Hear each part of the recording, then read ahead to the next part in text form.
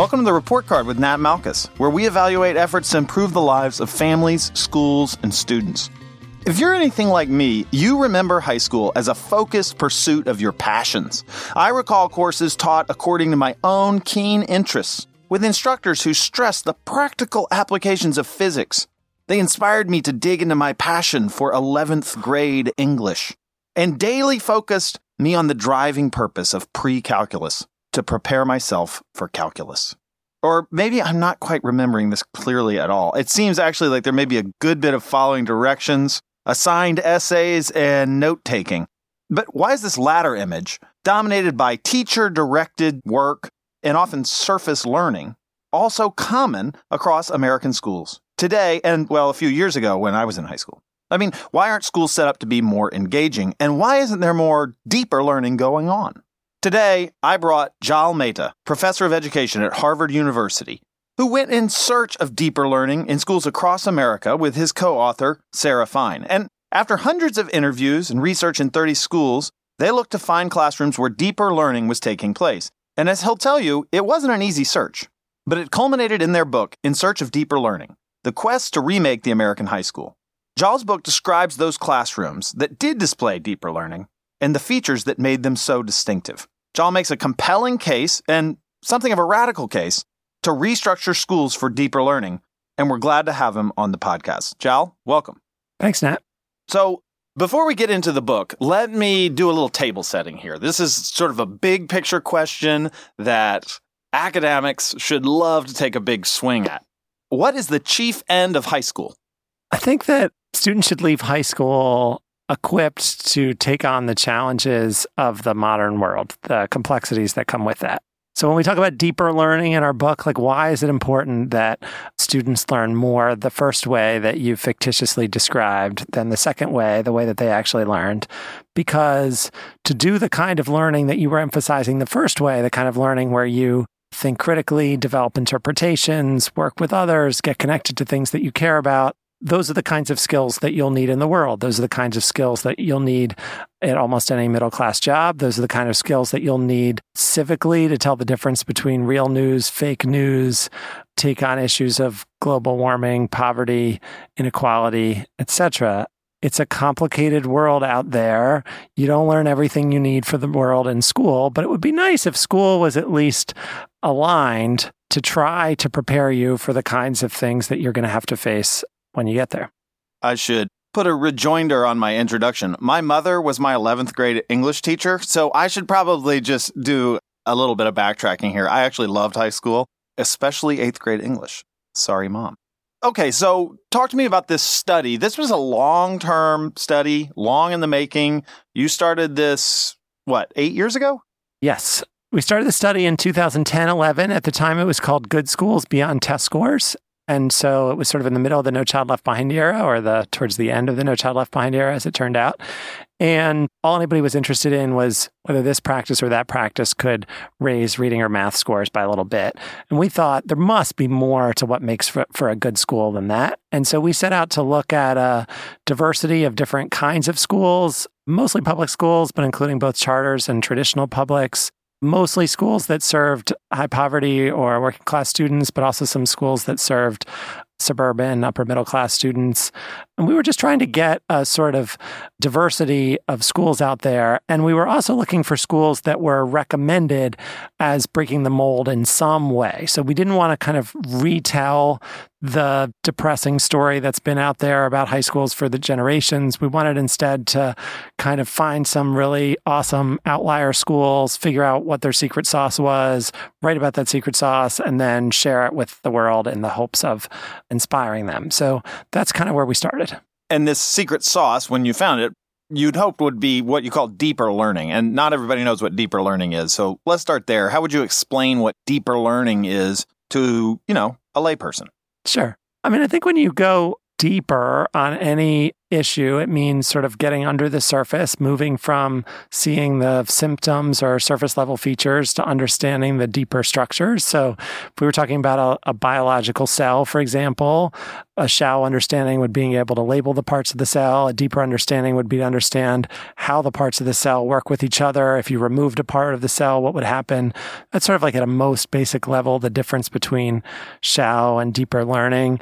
If you've ever listened to the show Car Talk, which is a show where people call in and they describe the problems with their cars. Like, I was driving and then it made this noise.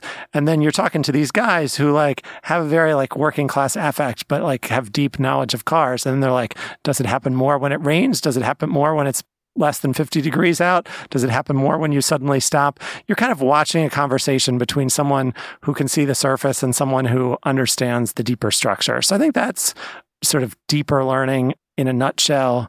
Okay, so you talk about 3 parts to this deeper learning, and I'd love for you to just take them one at a time. Identity, mastery, and creativity. So mastery is developing significant knowledge and skill in a domain. Identity is becoming connected to a domain, like becoming someone who sees themselves as someone who does that kind of work, whatever it might be. And then creativity is not just kind of taking in knowledge, but also making knowledge.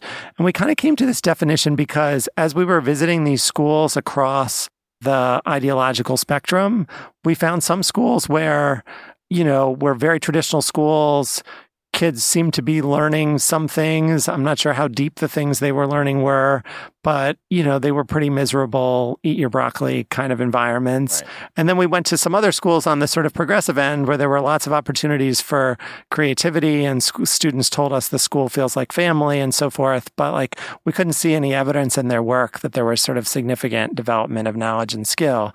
Whereas when we pulled out domains where students felt like they had acquired, and through the work that the students did, we could see that they had acquired kind of a deeper understanding, like the one I was just describing. Generally, it seemed to bring these virtues together, that the identity was sort of like the fuel, the motivation that got them interested in learning on it and wanting to work on it enough to get to the deeper level. So if it's the biological cell, why do I care about how the biological cell works? Well, maybe if I'm researching an infectious disease, or maybe if my, aunt has a disease that I care about, then all of a sudden, I'm more interested in it and I'm starting to see myself as someone who understands something scientifically or medically and so forth. And then the creativity, it's hard to really understand something deeply without at least trying to sort of do something in the domain. So it's one thing to go to an art appreciation class. It's another thing to make a painting. But if you're going to make a really good painting, you probably need to know something about the history of art and you need to know some technique and so on and so forth. So it's sort of going back and forth across these dimensions that we thought led to really powerful deep learning trajectories. So you went in a long and exhaustive quest for deep learning. How rare is it? Well, the bad news is the schools that we had picked as schools often featured a lot of worksheets, a lot of low-level cognitive tasks, things that I think almost no one would characterize as deep learning. So one lesson for your listeners is next time you read about X or Y innovative school, just look a little under the cover before you sort of believe the headline. The good news is that if we stapled ourselves to a back of a kid and just followed that kid through their day, which is generally how we started our research at any given school, usually we would find 1, sometimes 2 spaces that were intellectually lively, challenging, engaging, passionate spaces. I can remember very clearly one day we were at a history class, and very dull history class. Students were not paying attention. They were talking about their weekends. It was a pretty miserable class. And then the bell rang and we followed the same kids across the hallway to another class, which was a chemistry class. And the same kids started on their do now. We're like, mister, you need to put on some goggles if you're going to be in this class. This is the experiment we're doing. This is why we're doing it. This is what's interesting about it. So bad news, schools as a whole, not organized to do this. Good news, lots and lots of individual classrooms out there. The Gates Measures of Effective Teaching study, which is the largest ever videotape study of classrooms, put the figure of the classrooms they observed where teachers were doing what they called ambitious instruction, which is fairly similar to what I'm talking about, at 1 in 5. And we also saw about 1 in 5 as we trailed kids through these days. So I would say about 1 in 5. So that's sort of tough if you come at it from the student's perspective. When you say, okay, I got 6 periods today and 1 should be good. That's tough. Let me ask about this concept, the grammar of schooling. It's not your concept. It's an older one, but it's a great way to sort of set up how the way we organize schools, how the way, standard operating procedures work, sort of funnel us toward a particular way of learning. So can you just reprise for the audience, what's the grammar of schooling? Yeah, so Larry Cuban and David Tyek came up with this very evocative phrase, the grammar of schooling, historians at Stanford. Basically, their idea is that there's some kind of core aspects of schools that we just sort of think of as like the basics of schooling. And even as we try to reform things, we don't really change them. And so on their list were things like age-graded schooling. So we divide students by age, separation of subjects into disciplines as opposed to interdisciplinary learning, the time of blocks, that all the blocks are like roughly the same length. I think we could say like sorting and tracking is part of the grammar of schooling, that students are sort of sorted by perceived ability levels into different groups. And so all of those things, if we sort of stepped back, one of the pieces of data we cite in the book comes from the student Gallup poll, and it shows that about 75% of fifth graders report being engaged in school, and by 11th grade, it's down to 32%. So essentially, like the longer students have been in these taxpayer-funded institutions, which we hope will make things better for them, the more they are telling us that they don't want to be there. And I think if you step back, a big reason for it is, babies come into the world really interested in the world. And then we develop these things called subjects. Like someone in the state says, like, this is what you need to know about biology. And then the districts make some decisions, and the principal makes some decisions, and the teacher makes some decisions. And then like, that's what's happening in biology at like 10 o'clock on Thursday morning. The student said, like, I never signed up for this. All the sort of potential things that might be interesting to the student about like the biological world aren't on offer. So we sort of bubble wrap everything, and then we're like, how come they're not interested and engaged? Like, how could we make them more interested and engaged? And so I think a big part of that lies in the grammar of schooling. Part of this, it seems to me, and I'll just take an aside, the book is a long book, but it's very readable. It moves you through, and there's a lot of evidence that you've been in schools, that you are showing, sort of this is what it looks like on the ground. So that makes it very enjoyable. But when you sort of step back and sort of think about this grammar of schooling, a lot of it makes sense as sort of like a backwards mapping of where we want kids to get to, right? I mean, what do we want high schoolers to know? Well, we have a lot of content. We have that content sort of broken it down into subjects and skills, and we break them out by year. That's a pretty particular view of how schools are supposed to work. And the organization seems to sort of flow from that, and that sort of translates into that grammar of schooling. Am I getting this right? Yes. I mean, I think you might say schools were set up to be efficient at processing students, but not necessarily aligned with what we know about learning. So the system we have allows parents to go to work and give students a place to go, which is safe mostly, and it reliably sorts students, sends some students on to top colleges and other students not, gives every student a sort of grade at each point along the way. It's like, in one sense, it's like a very efficient system, but in another sense, it's just not very well aligned with what we know about learning. Learning generally is about people taking all of the schema they have in their head. Like, let's say there's like a tree of knowledge in their head, then there's a tree of knowledge in the world. And the teacher's job is to sort of connect those two things in an interesting way. And that doesn't work in as sort of predictable a structure as the sort of efficiency-oriented structure we have.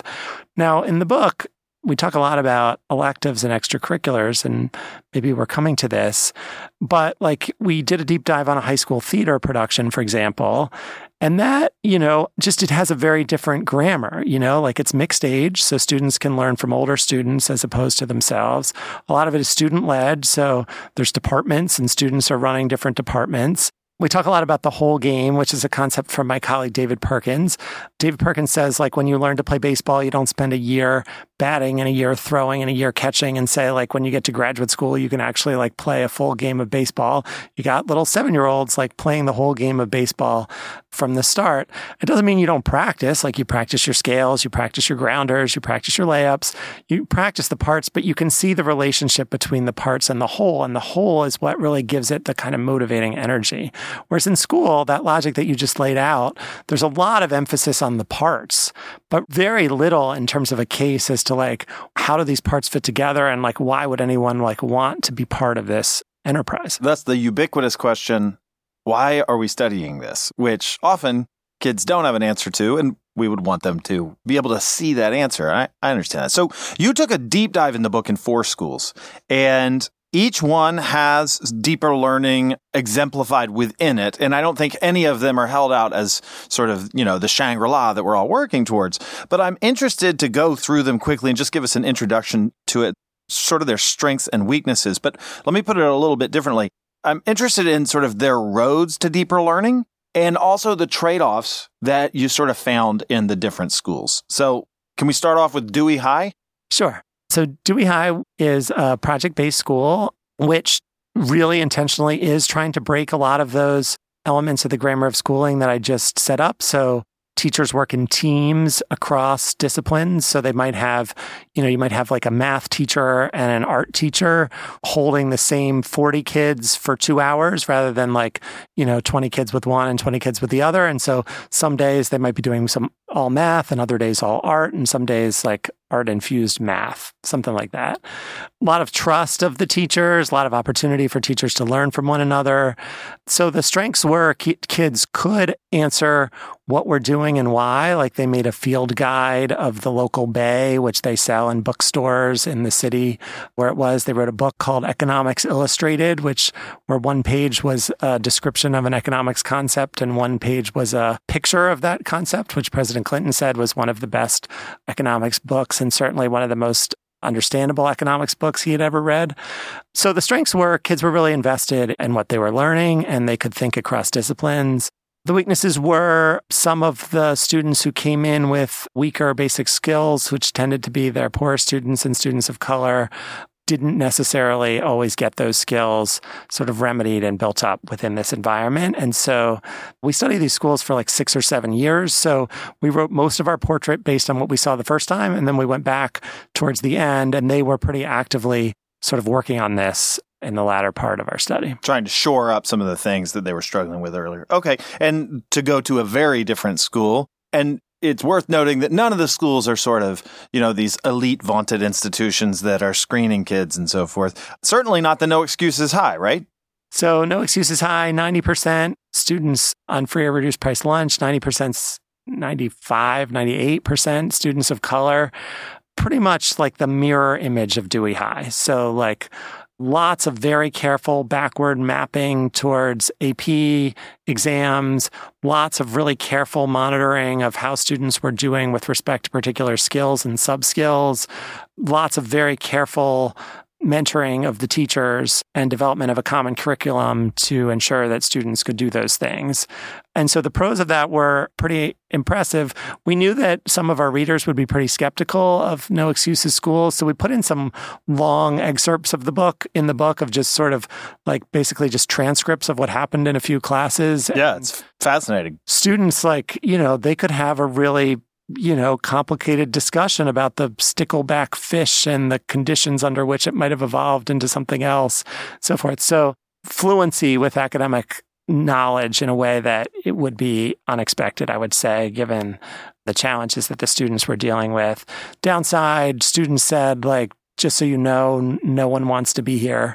That's tough to hear. Yeah. And then the students, because of their record, a lot of these students went on to colleges, including some of the more highly selective ones, and they really struggled there with the more open-ended environments. They'd sort of every minute of their day had been on sort of countdown timers in high school. And there was a homework bin when they got in the morning to make sure they turned in their homework and they didn't do their homework during the day. And then, you go to a college campus and you got 3 or 4 classes a week that meet at 2:00 in the afternoon and no one's watching your study habits and stuff. And so this network was really trying to think about like, how do we help students transition to this more open-ended, agency-centered environment? And so they did some things to try to help students, but our argument in the chapter was they were really kind of stuck because all of the systems and structures that they'd created to achieve what they had achieved were sort of built on control and micromanagement. And now like the major challenge they were confronting is that like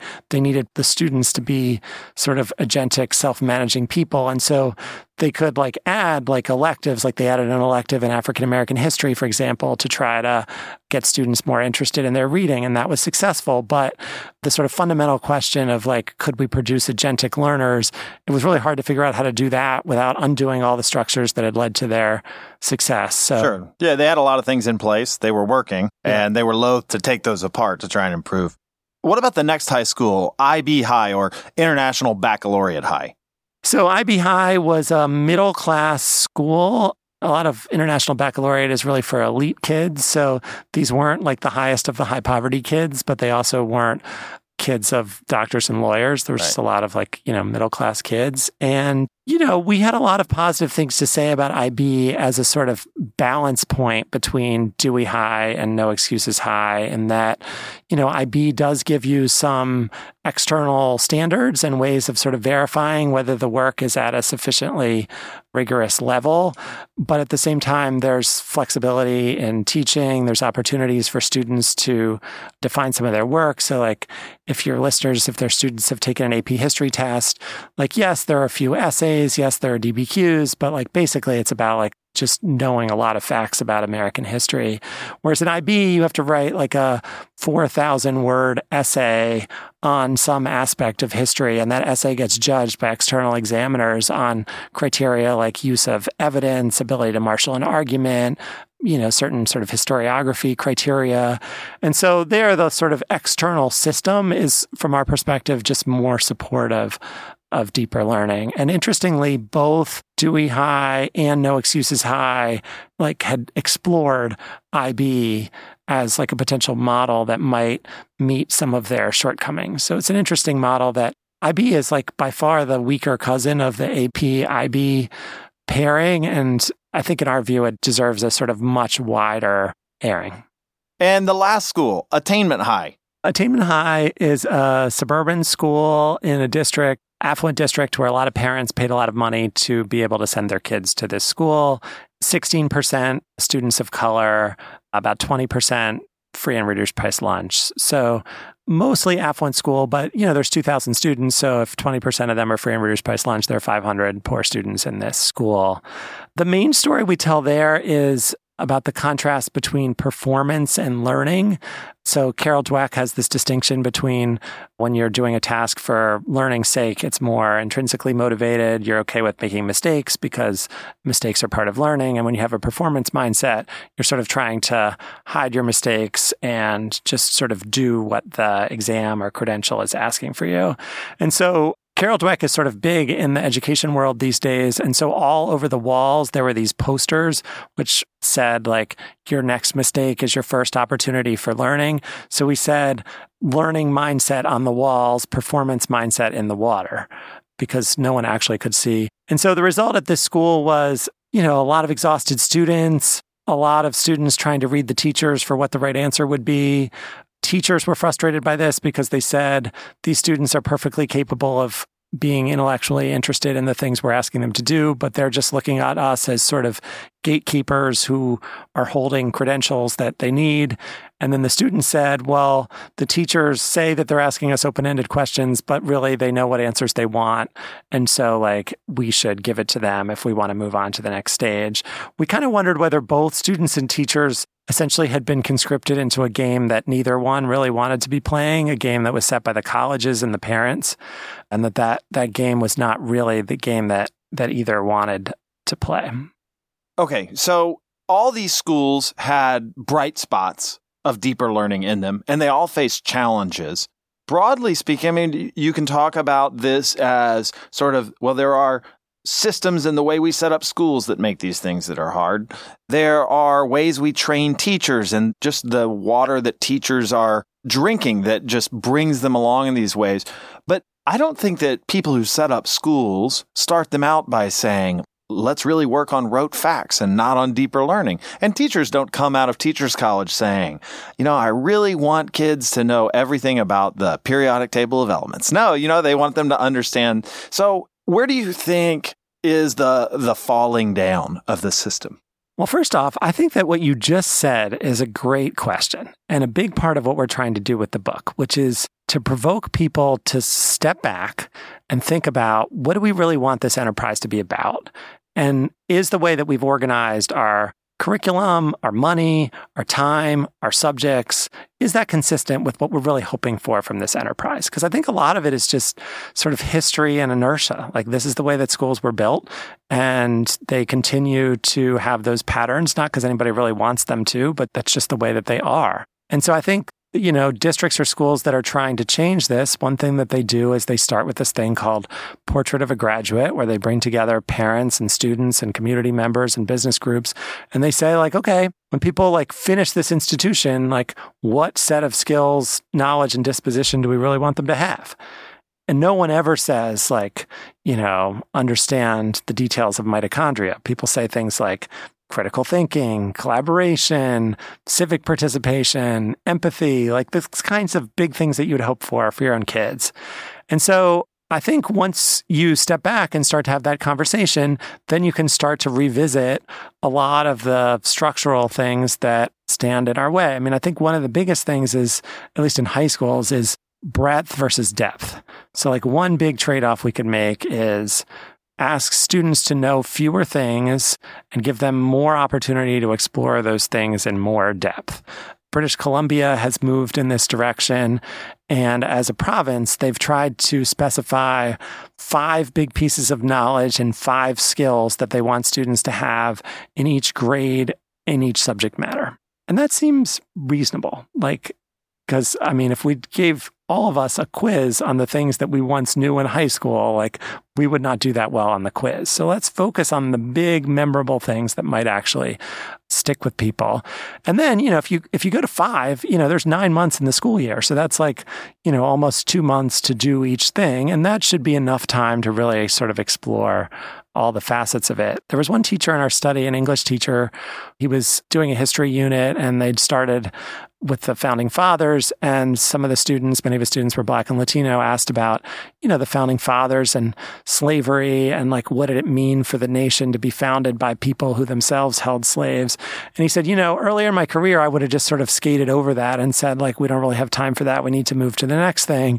And he's like, now I'm more experienced. I'm like, okay, students are really interested in this. And the question of we can use their interest in this to sort of explore the racial stain of the nation from the beginning to the present. And so he built in some space to do 3 weeks on the founding fathers and slavery, and then they carried that theme through the rest of the year. And that seems like the kind of teacher you would want your kid to have. So I see the appeal to that, and it makes me sort of think about my college history classes, which we grappled with particular things.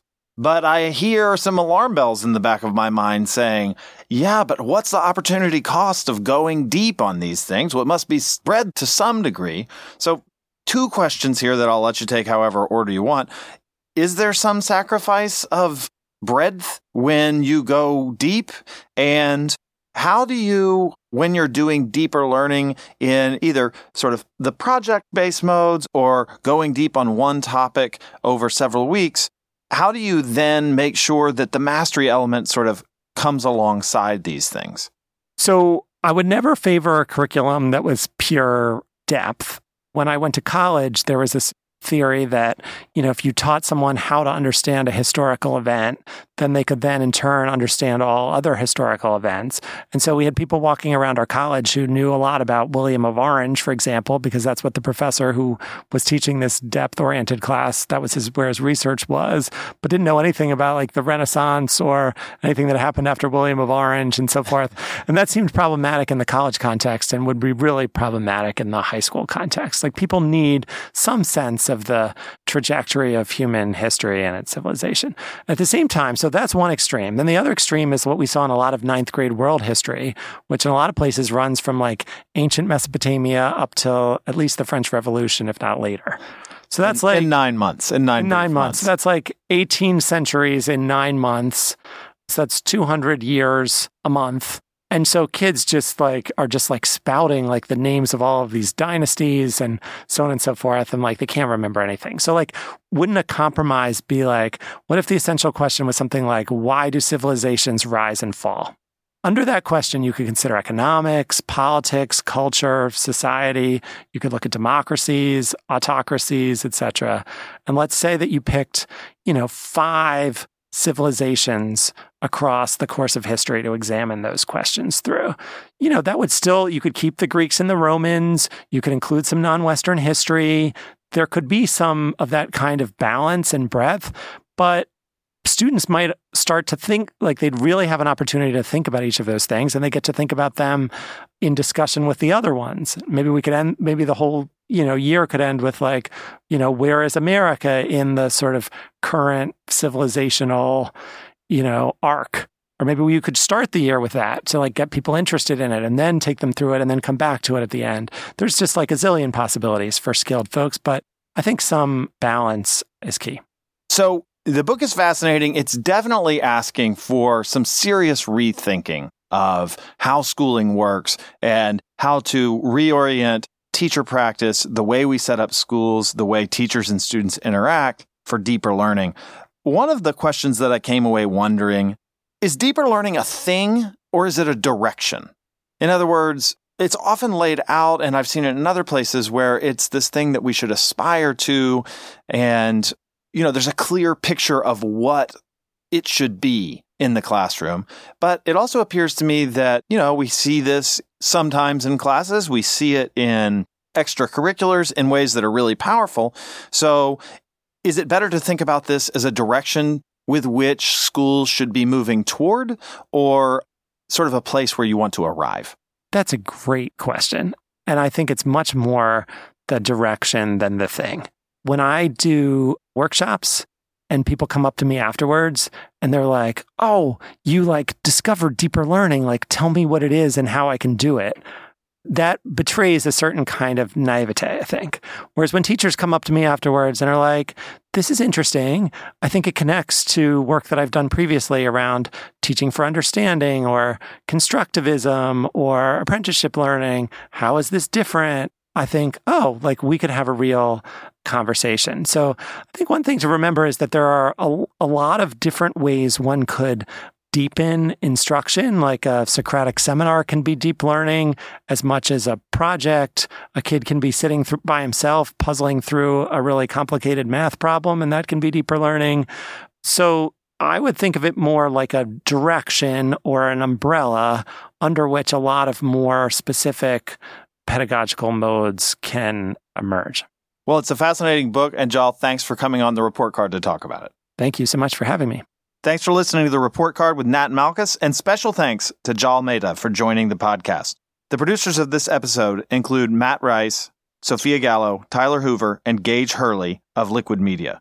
You could subscribe to the Report Card on iTunes, Google Podcasts, Stitcher, or your favorite podcast player. And if you like this episode, take a minute to leave a review on iTunes or Google. As always, if you have any comments, questions, or topic suggestions for future episodes, reach out to us at ed.podcast@aei.org. And until the next time, I'm Nat Malkus.